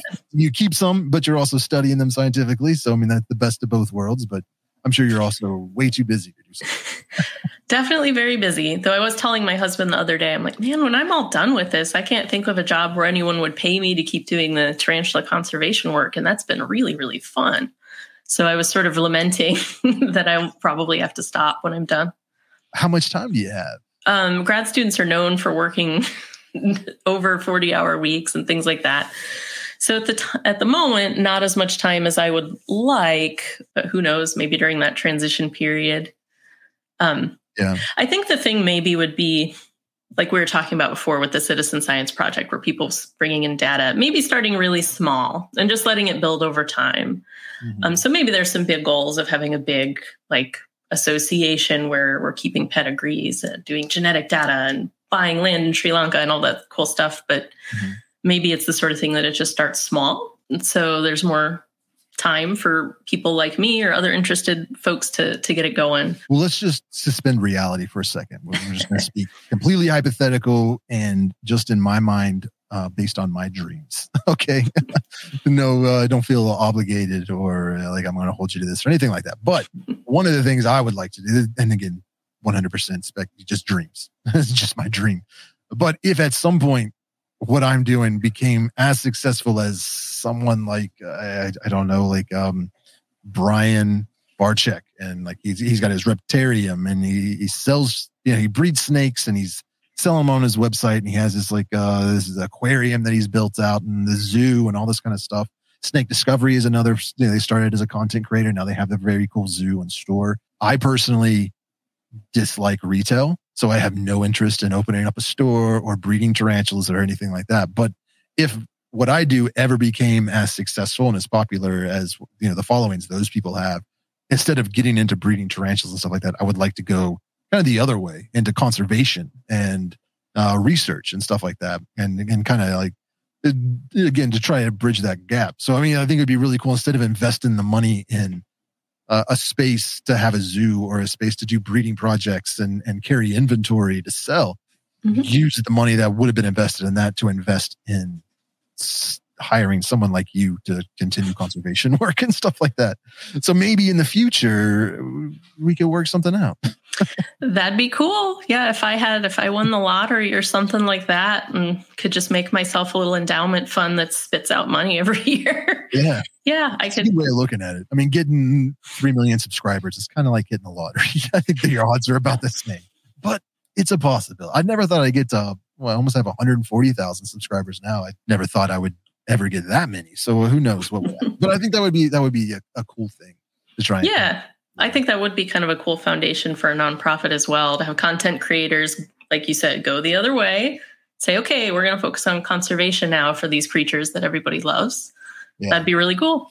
I think that's kind of something cool. I don't know how familiar you are with Ants Canada, but yeah, he's got a great YouTube channel. He's got millions of subscribers, and he kind of took some of his money that he has made and bought just acres and acres of jungle. And it's like an ant conservation now. He's got all, he goes out there. He makes a bunch of cool videos about ants. He keeps them in, all these cool elaborate enclosures in his house. But now he has a big fancy house, but now he can go out back and there's just acres of land that nobody can develop, or, he owns it and he's keeping it raw and natural, and, goes out and has some really cool species of ants that are able to thrive there, not have to worry about pesticides or, stuff getting destroyed to build buildings. Like it's kind of, and I think that's kind of where my inspiration, like, I don't want to go live in the jungle or anything, but it would be cool to be able to just get a tarantula conservation going, even if it was just somewhere in Arizona or something like that. Oh yeah. Yeah. There's plenty of stuff you could do in North America and extend out. I'm going to have to look him up. That sounds really cool. Yeah. He's a really nice guy. I got to meet him at Animal Con. That was kind of cool. And I felt bad because he also does some tarantula content sometimes. He keeps some other animals. And he had posted a video a few years ago about he had got a Poecilotheria metallica and he didn't breed it. And he had it for a while and then it produced an egg sac. And he was kind of suggesting that maybe it was parthenogenic. And I was like, there is no evidence that species is parthenogenic. But I found it interesting. And then I was like looking into it and I was like, well, based on where you live, I think he's in the Philippines, I believe, or something like, well, yeah, I think he's in the Philippines. But it just seemed a lot more likely that he was either wild caught and sold, or it was bred and produced babies and maybe double clutched or something. They didn't think it was going to produce another sac and sold it as an adult female. And then she like re-inseminated herself or however that works. And so I made a video kind of being like, there's no evidence that the species or even any spider in this genus has ever shown any parthenogenics, or I don't even think any tarantula has ever had. Like that's more of a thing for scorpions, or some species do. But I don't remember hearing, but even in the video, he didn't say 100% that's what happened. He was just like, I bought this. They told me it was captive bred. It was not wild caught. I'm like, people lie all the time. Yeah. Or maybe it could have been bred. But anyways, I made a video kind of debunking it. And I think I had maybe 40,000 subscribers at the time, and he had a couple million. So I never thought that he would ever watch it. And then like months after I had uploaded, he left a comment. It was like, interesting video. And I was just like, oh crap. But then I met him at Animal Con, and I think it was first he said hello, and we kind of introduced each other, and then like the first thing out of his mouth after that was, I didn't really think it was a partnership situation. That was just kind of debate people in on the film. It's like, you're probably right. It probably was bred in captivity and just produced an extra egg sack. Well, there you both benefited. It's like, it's not very exciting content. I get it, man. I wasn't like mad at you or anything, but it was just, it was awkward. It kind of gave me that, be careful what you say about people online, because eventually you might meet them in person. But I wasn't trolling. I just was like, I don't think that's right. I don't think you're saying that, putting out that kind of information. But I've been guilty of saying things myself that ended up not being true. So you said that you're keeping tarantulas, like, so I guess, and I know we're running out of time, but I'm curious. You said 5 tarantulas? I think it was 5. I have to count in my head. So did you keep tarantulas and then get into studying them academically, or were you studying them academically and then just started keeping them as pets? So I started keeping them first, but I was always interested in invertebrate behavior and welfare way before my first tarantula. I'm just very interested in how we look at behavior in animals that don't behave like we do or even look anything like we do. Yeah, so I got my first tarantula. I was at a conference. I don't know if you've ever been to this. It's IECC, Invertebrates for Education, Conservation, and something else. But they meet in Tucson, Arizona every year. And it's awesome because everyone stays at the same place, same hotel. You pop outside and people have headlamps on and they're looking for bugs and things. So you can just jump in with a group. But they had a few vendors there. So I picked up a Chalcodes and a baby Pamphobatus machala. And without knowing a ton, but I know I can figure out the husbandry for these things. And I did. And I remember sitting there with my little vial, and someone who knew a lot more said, that Pamphobatus is going to grow really fast. And she did. She's huge now. She's a big, gnarly spider. So I started keeping them then. The Chalcodes, I just picked the biggest spider I could find. And in this case, turned out to be a male. So a year and a half later, he hooked out, and I was like, oh, sorry, buddy. Bye. So I had to learn about that. And it was after that I started thinking wow, there's a lot of tarantulas kept in captivity, whether it's zoos or hobbyist keepers or what have you. And I really want to know more about how we measure their welfare, how we know how they're doing, because there's just such a strange species. So that's what got me into coming back and doing my PhD and trying to integrate them into my research somehow. Tell me the name of that conference again, because I'd really like to drop in. Yeah, it's called IECC, and I can send you a link to it. Yeah. And I got to say, it's mostly zoo folks that were there, but also some conservation and scientist folks. I took a workshop on building fake logs and things for my enclosure out of different materials. That was a lot of fun. They had a pinning workshop, though I know not everyone's into pinning. I know a lot of people taxidermy their spiders after they're dead. But yeah, so it's a really cool conference, super supportive of anybody into bugs. It's also not humongous, small to medium size. So Paul from Bugs in Cyberspace, he moved down to Sky Island area, which is, and he invited me out. Again, this is one of those things he moved there and he invited me out to spend the weekend there and film and make a cool video. And then COVID happened and I couldn't get a plane. So I was like, I'm not driving to Arizona from the East Coast. It hasn't materialized, but at some point I'm going to take him up on that offer. And that was the thing, is you fly into Tucson. So, that would be cool to make a week out of it, fly into Tucson, go spend the week there and then go to a conference that weekend or something. Because I'm sure he goes. Yeah. If he's living there, I bet he's going to that. Oh, I bet he's heard of it. I would be very surprised. But yeah, it's mostly zoo folks and some scientists scattered in there. But it's a ton of fun. Highly recommend. They also do field trips as part of the conference if you're looking for cool things to video. Have you heard of Sky Island Adventures? I believe that's what he calls it.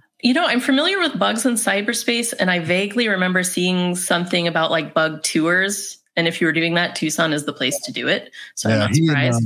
Justin from Shapes in Nature. They bought, I don't even know, it just looked like a lot of acres of land. And he's got a house, and then he has a guest house. That's so cool. It's he calls it a bed, bug, and breakfast. You say it too fast, it kind of sounds like a bed, bug, breakfast. That does not sound as cool. Well, he's got this little guest house, and you get a group of people together, and you rent it out for the weekend or whatever. And I don't want to misquote him, so don't take this too seriously.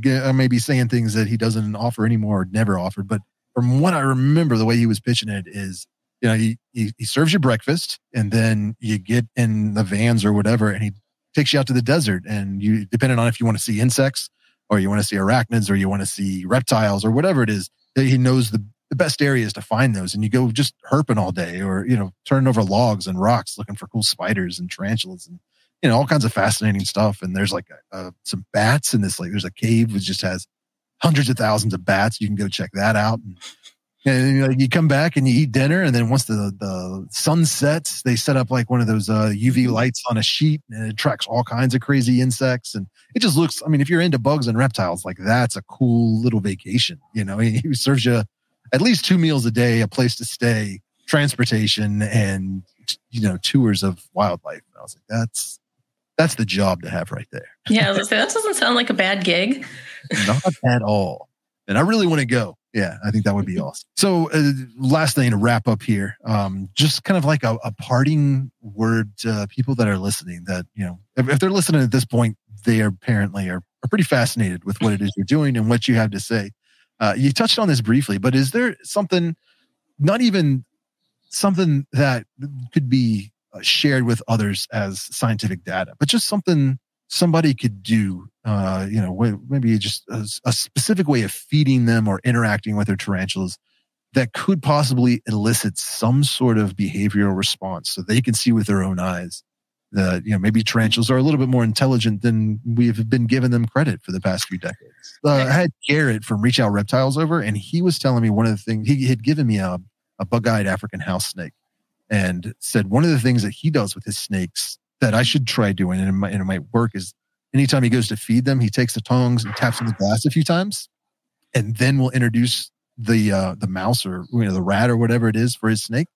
And it's gotten, like, over time, they kind of habituate to that, to where if he wants to show them to somebody, he just has to take the tongs, tap it on the glass, and usually the snake will come out of its hide or wherever it is, if it's down its burrow or whatever, because it thinks, there's food about to get introduced. Could you do something like that with tarantulas, or is there some other, like something similar to that people could do to kind of get a habituated response? I think they could. And this is going to work best if you say you have a tarantula that's already a good tong feeder. So you stick the tongs in, let the food go, and they grab it immediately. That's kind of the prerequisite behavior. If you have a tarantula that's doing that, then you can start doing other things. I don't think anyone's done a great video on it. Maybe people think it's not useful. I don't know. But if you have a tarantula that's really good like that with tong feeding, you could totally tap train them. So tapping on the top of the tank or on the side, and then presenting the food item, trying to keep those two events close in time. Like, you can't tap and then 5 minutes later put the cricket in. It has to be very close in time. I think you could probably do some tap training. And I'd love to see people who also have tarantulas that go for the water dish. If you tap train them, they're a little less, maybe a little calmer when you're working. So tap training is a good one. If you can tap train, one thing I'm trying to work on to see if target training is possible. And one thing you got to remember with tarantulas is their sensory experience is so different than ours. So can they even see the target I want to use? So I'm going to have to keep trying different things. So vibrations are going to be good, and smells are probably going to be good, but always be careful with smells, because I know some people have had issues with essential oils. You don't want to just randomly introduce strong smells and chemicals. But yeah, I think vibrations and tap would be where I would start. And I would start with a tarantula that's already into tong feeding, and then see if you can tap train them like a snake. That would be the thing. Yeah, you've inspired me with a couple of, I've been writing them down here, but I think it's kind of, I got a couple of cool video ideas. Like one, I would really like to kind of replicate that experiment you were referring to with the Y-shaped, trying to train them. Because that's something we could build here. I'm not going to like shock them or anything like that. But maybe just have like, if you go down this path, there's food or something. If you go down this path, it's not. Or there's a bright light at the end or something. I don't know. We'll figure it out, like humane way of doing that. Yeah. And I would just... It would be cool to have video evidence, to put out there. I think a lot of the problem, at least with content creators, doing stuff like that is just the amount of time it takes, right. Like shoot a video in a couple of days and edit it and upload it. And then, you got a week before your next upload, or sometimes just a few more days. Some people are doing it. Like I'm going to have to switch over to maybe 2 uploads a week, just monetary. Like YouTube's just not making as much money as it did, this time, or like 6 months ago. It just he just drops off. Like in the first part of the year, you just don't get paid much and people aren't watching as much. So you make about half as much money as you do in like in the summer and winter, or the fall and winter.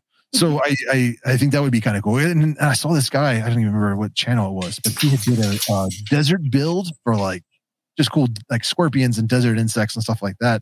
And I was watching the video and I realized like he filmed this over like 6 months. You know what I mean? Like he planted these plants and filmed them growing and then introduced one species at a time. And then that was just like the upload for the week was something that took him months and maybe a year to put together. And I'm like, I need to start working on stuff like that. Like, it would take a lot longer. It'd be a lot more work, but I think it would be a lot more rewarding overall. Yeah. Well, and I could send you, I don't think sending individual papers one that old, I don't think anyone would bother me about it. I could send you that paper. There's also another really good paper that's not about tarantulas at all, but it's good for training ideas. It's called How Not to Train Your Spider. And it has a lot of stuff about how people train jumpers to do things. So that would also have good information. But like you said, you got to be patient. Like that paper, it took them a month to train them up. But yeah, I think that would be really cool. Even though it wouldn't be groundbreaking, the stuff that's already been researched and documented, I think it would be cool for just to have it accessible for free on YouTube. People can see like this is what was done, and this is, and just see if I could replicate the results or maybe change it a little bit. I think that would be cool. Yeah. Yeah. I mean, is there anything else you wanted to say before we wrap things up? Yeah, I guess it would be that welfare matters. We know that they have brains and they can learn. They're not going to be a brainiac like your border collie or anything like that, but they can learn. And what you do matters for their welfare. And then the second thing I would say is even with our local North American species, our Aphonopelma, buy captive. I was super surprised to see how small our Missouri populations were. So I definitely want to plug that. If you're a hobby keeper, get your captive breds. We plug that a lot on this channel. All about the captive breds. So if somebody wanted to, I mean, I don't even know if this is something that you could do, but I mean, if somebody wanted to help you in your research, like is there any way they could contact you if they had molts or specimens they wanted to donate or anything like that? I mean, is there a way to get in contact with you? Yeah, I'd be happy to provide my email. I don't know if you want me to do that over audio here or just put it in comments or descriptions. Put it down in the description, yeah. Nobody's going to write it down. They're probably driving. Yeah, so reaching out via email is totally fine. At this point, if you send me a molt, I'm probably just going to put it in the freezer and be like, okay, sit there until I maybe have money or something to do with you. So I'm just going to hoard your molts, but maybe you're cool with that. The other is that if people want to financially support my research, we have an organization at University of Missouri St. Louis called the Whitney R. Harris Center for World Ecology. And they have a donation link that you can use. You just would put in the description of your donation that this is for the tarantulas. And that helps us feed them, make more enclosures, fund some of this genetic stuff. So if people are interested in that, they could totally donate. Very cool. Do you ever have any interaction with the St. Louis Zoo and like their whole? Because I was there recently with Tarantula Cat and who else was there with us? I think it was just Dave Kaufman. Oh, and Mo from Tarantula Cribs. We all went there one day, and I was impressed with the I don't know what they call it, insectarium, or I don't know what it was. Yeah, but it just had all kinds of cool spiders and arachnids and insects and. I was like, wow, I haven't seen a zoo that has a display or a presentation on this level. That was very cool. Did you get to go in back or were you just in the front? No, we weren't that cool. Yeah. So St. Louis Zoo is super supportive of animal welfare research, and they're one of the partners with the Harris Center, and they actually have a position. They have a lead researcher over there. So I do get to talk with them and things.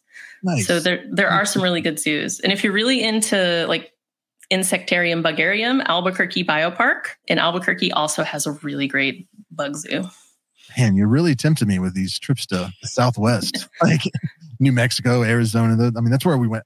Our honeymoon was in Sedona. That was our plan, was once the kid graduates high school, we were going to move to Arizona. But you know how life is. So now we may be adopting a 4-year-old. So that may get put on hold until our 50s or 60s. We'll retire in Arizona. Or we'll just take her with us. That's I think running around in the Sonoran Desert sounds like a good way to grow up. Well, very cool. Thank you so much for being willing to come on. I know it was kind of a shot in the dark when I reached out to you. I was like, most people are like, I don't want to, like I made a post on Facebook. I don't want to talk on camera, especially with this amount of time, but You had a lot of really interesting things to say, and you're really good at relaying your thoughts. So I have a feeling that people listening enjoyed this and found it as interesting as I did. So thank you for being willing to come on. Well, thank you for inviting me. I think it doesn't help tarantulas at all if scientists stay in ivory towers or they turn their nose up at talking with the keeper community. No one ever learned anything new by being shamed. So all we can do is come out and communicate and be good and show what we do. So I really appreciate you having me on. And it was lovely to be interviewed by you. No one can learn anything by being shamed. I love that. That's a great sentiment to leave the podcast on. Take that to heart, people, and don't shame people online. Well, thank you so much, and good luck in all your research. And I would love it if you'd be willing to come on again in the future, like once you have done a lot of this research and you've got some results back, maybe just to kind of discuss what it is you've learned and what worked and what didn't work, if you'd be up for something like that. Yeah, I can give you little updates. We got a few years left of what's going on. I'll probably have some of the genetic stuff done first, but yeah. Yeah, well, I have no plans on going anywhere. So even if it's 5 years down the road, we can definitely do that. Cool. Or hopefully, I have no plans on going.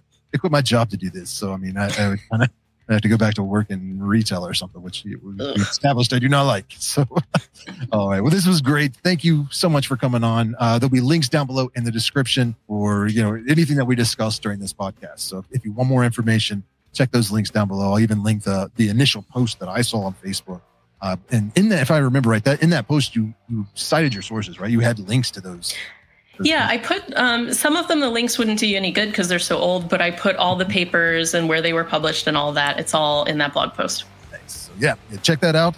Get more information. And thanks again, Becky, for coming on. And hopefully we'll have you back on in the future. If you're listening on Spotify or Apple Podcasts or anything like that, it definitely helps out if you leave a 5-star review. Shared all that stuff you got to do with social media and help get the podcast out to more people. And if you're watching on YouTube, as always, like and subscribe. That always helps. And thank you all so much for hanging out with us the past couple hours and enjoying this conversation. And we will see you in the next podcast. Goodbye.